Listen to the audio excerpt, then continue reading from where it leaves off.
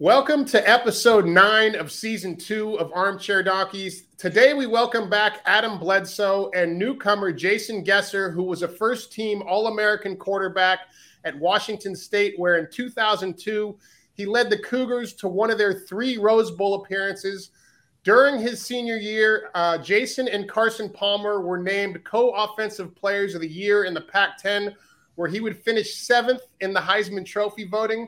Jason is second in total wins at quarterback at Wazoo, behind only Luke Falk. He later went on to play professionally in the NFL, Canadian Football League, and in the Arena League before doing some coaching at Idaho and the University of Wyoming. And it appears that is where your football story ends, Jason. Thanks for joining us on the show and helping us pick some games today.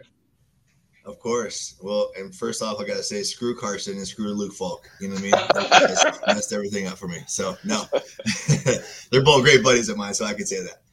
I love it. Well, let's kick things off in Pullman then with an interesting Thursday night matchup where the Utes are gifting the Cougs 7 points at home before this thing even kicks off. The over-under in this game is 55. Yeah, I would I'm going to go and say I'm taking Utah on this. I hate to go against the Cougs, but I'm taking Utah. If you got money on the line, you're going to get the true thing from me. I'll tell you that much. Although Washington State has played well at home, their offensive production just has not been enough. And I want to say it was the Oregon game, Oregon and the Cal game where they actually put up more than 28 points. Cal had 28, Oregon they had 41. But the last couple of weeks, it was 10, it was 14. They've been very lame on the offensive side of things. I don't think they have the juice to keep up with the powerhouse that Utah has, especially with the big boys up front, man. When you have those big boys up front, the tight ends, what they're able to produce. I want to say Utah's averaging somewhere between 40 points a game, 40 and a half points per game. So, and Washington State's at a mere 24. So I think that 7 is a little slight, to be honest with you. I would even go into 7.5 or even possibly 8.5. So I'm taking big time on the Utes on this one. Adam? Yeah, I think Washington State's defense has been kind of surprisingly good over the course of the season. They won a shocker at Wisconsin. They've played everybody tough, but like Jason said, they're having a little trouble on the offensive side of the ball, getting it in the end zone. So I would concur with that pick. My initial gut reaction on this game, I don't think Utah is as good at linebacker as they have been in the past. And I liked you guys at home. I liked the Cougs at home in this game, and I liked the value on the money line. But when I take a step back and I start to unravel the politics in today's college football in an economy that's getting worse by the day, that scenario doesn't seem as probable.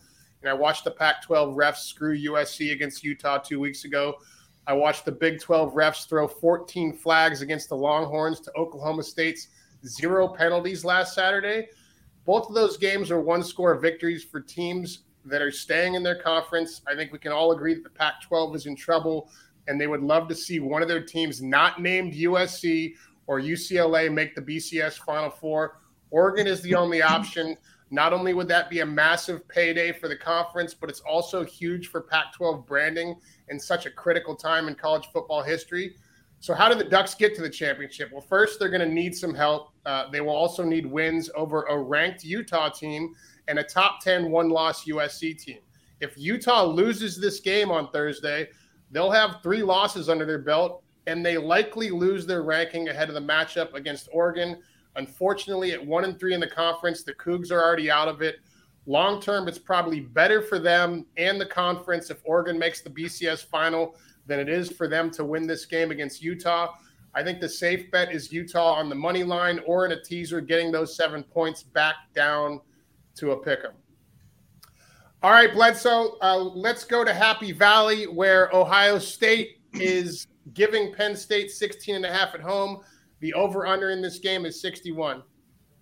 Yeah, I had it at 60.5 is what from my book. But, it's going to be a defensive battle, classic Big Ten defensive battle, super hostile environment. Ohio State is the Oregon of the Big Ten. Everybody hates them. And so, they're going to roll into a tuned up, kind College Station, or sorry, why am I drawing a blank? State College, with fans going nuts, possibly a whiteout. It's going to be a defensive battle in the trenches. I like under 60.5, or in your case, 61. I like the under in this game. Jason? I would say this: whenever you have a battle like this coming in place and a rival like you're talking about, and I don't know, man. I'm an offensive guy. I'm a quarterback at heart. I like the points on the board. Ohio State is gosh, they've been pushing it, man. They've been pushing that ball down the field. They're hard to stop. They're putting up points every single week. I'm gonna go with the over on this one. Okay.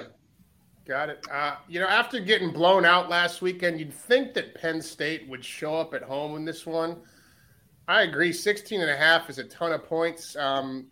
But I don't think I'd take it outright because, like you guys said, Ohio State's just been – nobody's even really tested those guys this year.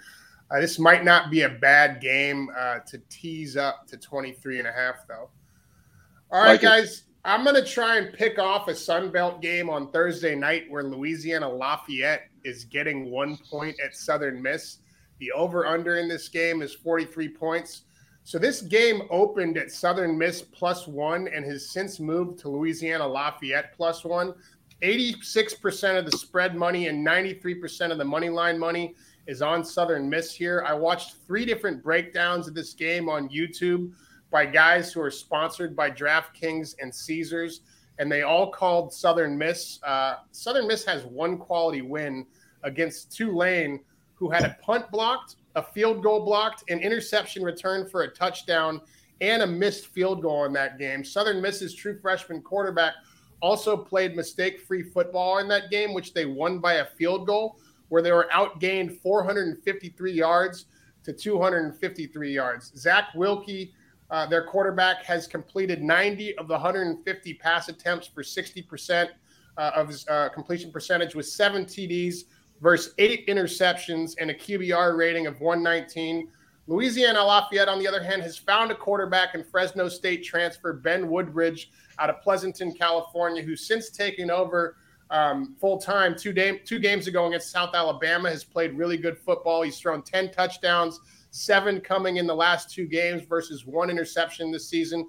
And he's completed 86 of 137 passes for 986 yards, good for a 62.8% completion percentage and a 145 QBR rating. I think he's going to light up this overrated Southern Miss defense. None of these sportsbook-sponsored talking heads on YouTube are putting any emphasis on how Woodbridge has shined in the last 2 games since taking over as the full-time starter.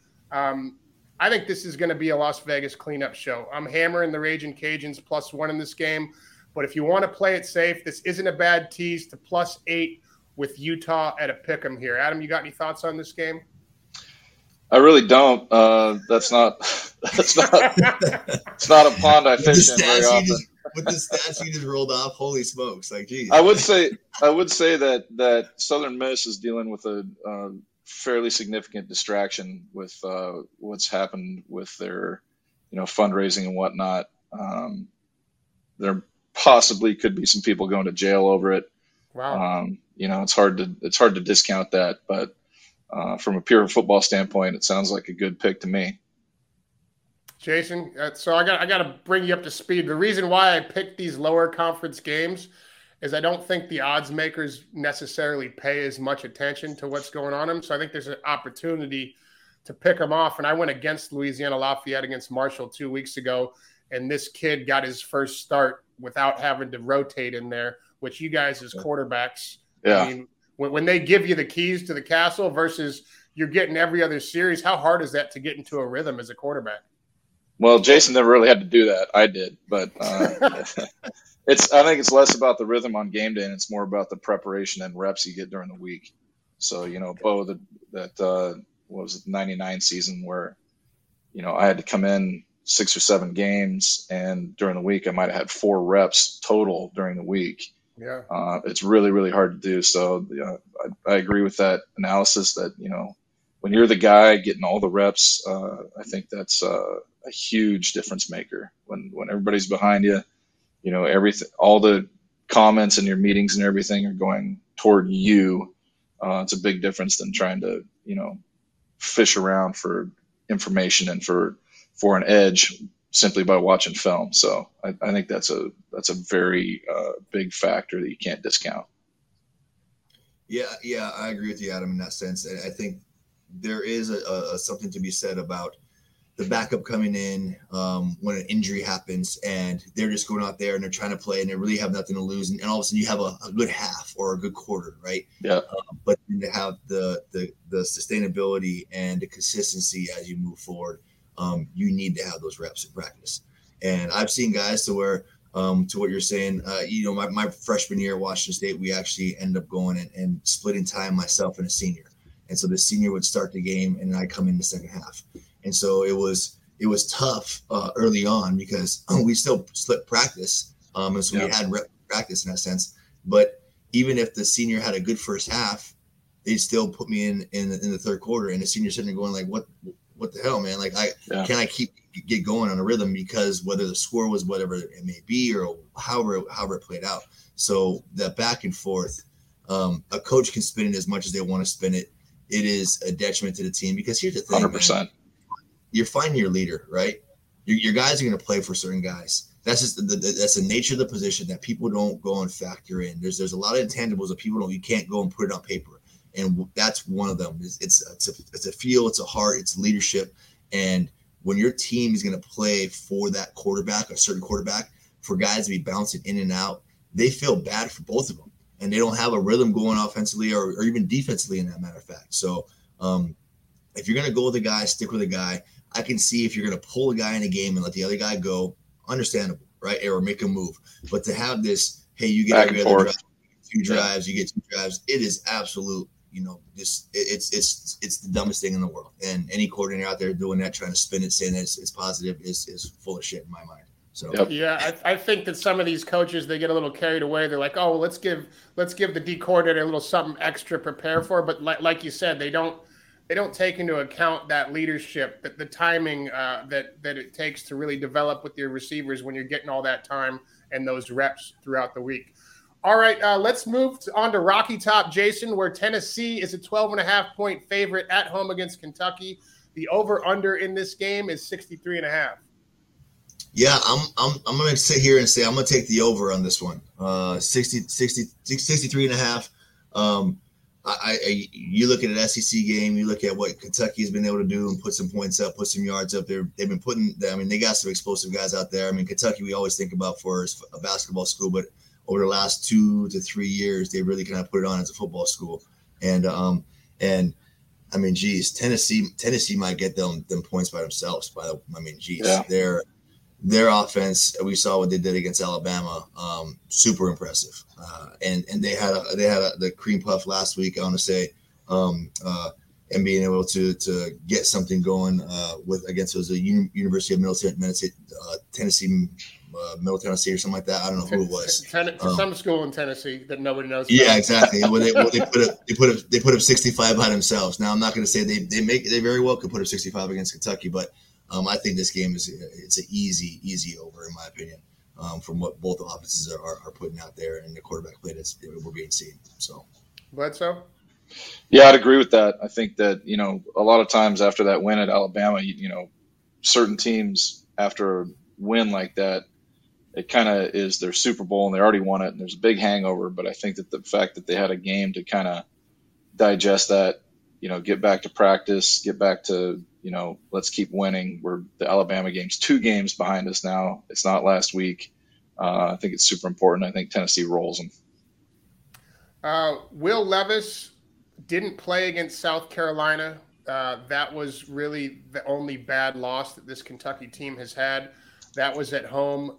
They went into, I think did they have Ole Miss at home? I can't remember where that game was, but that came down to a last-second first and goal, and Levis, I think, fumbled. After they were first and goal from the 8, and then they got a penalty, those drive-killing penalties that you get inside the 10-yard line that take you back down to first and 18 or whatever, and I think he fumbled on the next play, and they sealed that game. So they've played some teams tight. If he's healthy, he's been beat up this year. I think 12.5 sounds like a lot in this game, and that's something I might entertain taking or pushing up to. I mean, I love the tees. If you can push something up to 19.5, just sounds like a lot of points for a ranked game in the SEC. All right, Adam, let's go to Berkeley, where the Cal Bears are getting 17.5 points at home against the Oregon Ducks. The over/under in this game is 58. Yeah, I mean, Cal is. I mean, they lost to our lowly Buffaloes, and it just seems like a program that's not quite there yet, or a program that's in a little bit of disarray.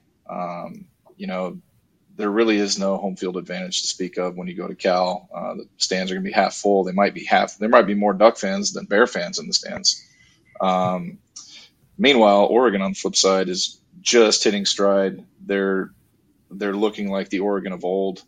They're looking like the Mariota Oregon. I hate to say it, but Bo Nix is playing fantastic. The only knock I think against Oregon is that they're having a little trouble getting their defense off the field. They are giving up some long drives, which is kind of compounded by some short offensive drives. So that would be the only thing I'd watch out for. But I think that Oregon, like Jason said in the last game, I think Oregon might cover the over by themselves in this game. So I like the over. Over 58, Jason.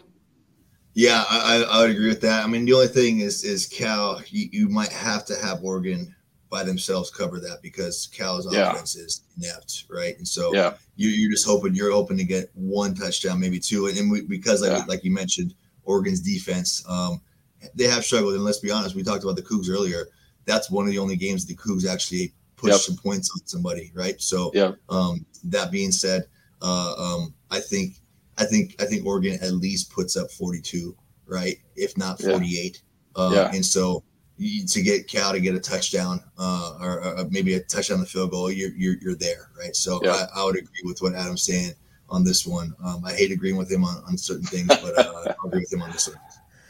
17.5, it sounds like a lot on the road. It's not a lot in Berkeley, but 10.5 sounds great.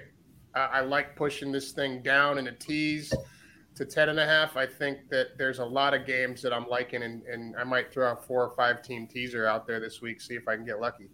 All right, guys, I'm going to keep this thing in the Bay Area where San Jose State is hosting Nevada. The over-under in this game is 44.5. I think that San Jose State might score all 45 points by themselves in this game. They got Nevada's 3 best receivers in the transfer portal. Nevada really can't get anything going on offense at all this year, and they had a tough time stopping a San Diego State offense last week, who's equally as bad as they are. I think the San Jose State team is a contender for the Mountain West title. Unfortunately, they had a tragic event last weekend. They lost a teammate last weekend who was riding one of those bird scooters on the way to a workout, and he got hit by a bus. And their game last weekend got postponed and canceled. I think they're going to have a little bit more to play for the rest of the season than everybody else they go up against. I'm pulling for them to take the Mountain West crown, and I like them big at home in this game against Nevada. You got any thoughts on this one, Adam? No, we've all been on teams where we've dealt with tragedies like this, and I think more often than not, it ends up everybody kind of circle the wagons and look within, and more often than not, you end up coming out really, really strong. I mean, there's example after example of it. I mean, you look at when Favre played the game after his dad passed away. I mean, he went for like 5 or 6 touchdowns, and they were all miraculous, and you can go right on down the list. Talk about Michael Jordan, and we've lost players. You look at the national championship season at Colorado. Tragedy can lead to great team building. You've been on the Trojans all year. They're playing as good a football as anybody in the West, and I think they come out and just thump them. You mean the Spartans? Spartans. Sorry, Trojans. Yeah. Spartans. Yes, Yeah, Spartans. that line, by the way, is 24.5, and I agree. I think they beat them by 5 touchdowns or something. Jason, any thoughts on this one? No, I'm going to piggyback on what Adam said. I mean, we've all experienced our fair share of tragedy in our lives, and there's nothing more than to be on a team and be a part of something. And like you said, time and time again, you can give examples from guys out in Hawaii and the Hawaii team. You can give examples from guys on the Washington State team when they lost their quarterback and certain things in that nature, and how the teams come together. And so being that game got canceled, and then now this is the first time they're stepping back on that field, they're going to do something special, and I think everybody sees that, and that's why you see that spread so big. So I'll be watching that game for sure. 100%. Yeah. All right, Jason, let's get to the NFL and head to SoFi, where the Rams are getting 1.5 points at home against the 49ers. The over-under in this game is 43. Yeah, I'm gonna sit here and say, I mean, gosh, we got McCaffrey coming on over. He's got a week and a half in now. He got sunburn last week. You're gonna have some more him implementing more into the game plan. They got so many offensive weapons, but to sit here and to have San Fran averaging just around 20 points a game and the Rams at 17, a mere 17, with no run game. I mean, that's the one thing that this is. Everybody's like, what's wrong with the Rams? What's wrong with the Rams? They can't run the ball. And any offense, I don't care who you are. If you look at all the big high-power passing offenses, when they can't run the ball, they don't produce, right? And so that's what's going on with the Rams right now. I know whatever was going on with Cam Akers can't get any burn. He's not getting anything going down the field. So they have some turmoil there, whatever it may be. I don't know. I'm going to sit here and take the under. I think everybody wants to sit here and take the over at 43. In NFL, I think it's going to be one of those games where it's going to obviously going to come down to a last possession. But I'm going to ride the under on this one. And I'm not a big over/under guy, to be honest with you. Yeah. But for some reason, a lot of them today. You're taking a lot of them. I know. But when looking at things, I'm sitting there going, "Golly," it's just I want to sit here and take. I want to take the points. I want to take the 49ers on this one, because I think that the Rams have just been inept, but they're at home, and so it's like you go back and forth. I'm gonna take the under on this one. So 89% of the public is on the under in this game, which is so I should take the over then. which is scary. Exactly. Adam, any thoughts on this one? No, just that the Rams are coming off a bye week and they've been, struggling for identity. They've been, like Guest said, they've been one-dimensional, and maybe even only half-dimensional. I mean, Cooper Kupp had more receptions going into their bye week than the Bears had completions as a team. So he's getting the lion's share of passes coming from Matt Stafford, and who knows? A lot of times you get, the goal is just get to the bye week. Let's get to the bye week. Let's get to the bye week so we can get people healthy and we can start fixing some of these things. Maybe like install a new package here and there. But that would be the only thing I'd say, is that the Rams are coming off a bye week and that matters big time in the NFL. I'd like to think that the 49ers win big, but so they look bad. They look bad last weekend. The entire public thinks they're going to win big. 90% of the money is currently pouring in on the 49ers on the money line and giving up the 1.5. And whenever I see that, that's an automatic red flag. Part of the thing with beating the book is not just finding games where you think you can win, but not taking shots where you've got indicators that are telling you to stay away. I think it's super important to listen to that indicators. And I find myself, when I go up big, I'm up 10, 15 grand. Yeah. And I'm all of a sudden, I think I'm unstoppable. And I start ignoring all these little rules that I've developed over the last 2 seasons. And I give it all back. It's like, I just want action. And so I just take whatever the next game's on without having any kind of knowledge or an edge in that game. And then you start to see it back. And then I go down a little bit. And now I implement all my rules and I come back up. So it's really, to try to win, you have to be disciplined. And if you're not disciplined and you're just playing for the fun of it, then play small. Throw something that you're comfortable losing. Like, what do they say when you go to Vegas? Leave your debit card at home and take with you what you're comfortable losing, and treat it as entertainment, just like you would if you went to a bar. And really, if you're going to play undisciplined, that's the way that you should play. All right, Adam, take us to Indy, where the Colts are a 3-point favorite at home against the Washington Commanders. The over/under in this game is 40 points. Yeah, I just don't know how you could call the Colts a favorite against anyone right now. This was supposed to be the big return of Carson Wentz to Indianapolis. That's not happening. The Commanders, I wish they would have kept the Washington football team. I really liked it. I don't know why. I thought it was a great name, but the Commanders, they look great beating a Green Bay team this past weekend. And the Colts are among the biggest dumpster fires in the NFL right now. They're starting a guy named Sam Ehlinger, who by all accounts is a great player, but this is his first start. I don't know what the NFL historical data is on quarterbacks in their first start, but I would have to think that the win percentage is down around 20% or so. So Washington's getting 2.5. I think Washington wins outright. I'm taking the money line. Jason? I love it. I love the call. I mean, that's one that you put a star on, and like you talked about, Bo, having the discipline, right, and saying, hey, what are the indicators? What's taking place? Adam named them all right there. And when you sit there and you see how the commander, gosh, I can't even say the Commanders. I know. came back in that game against the Packers.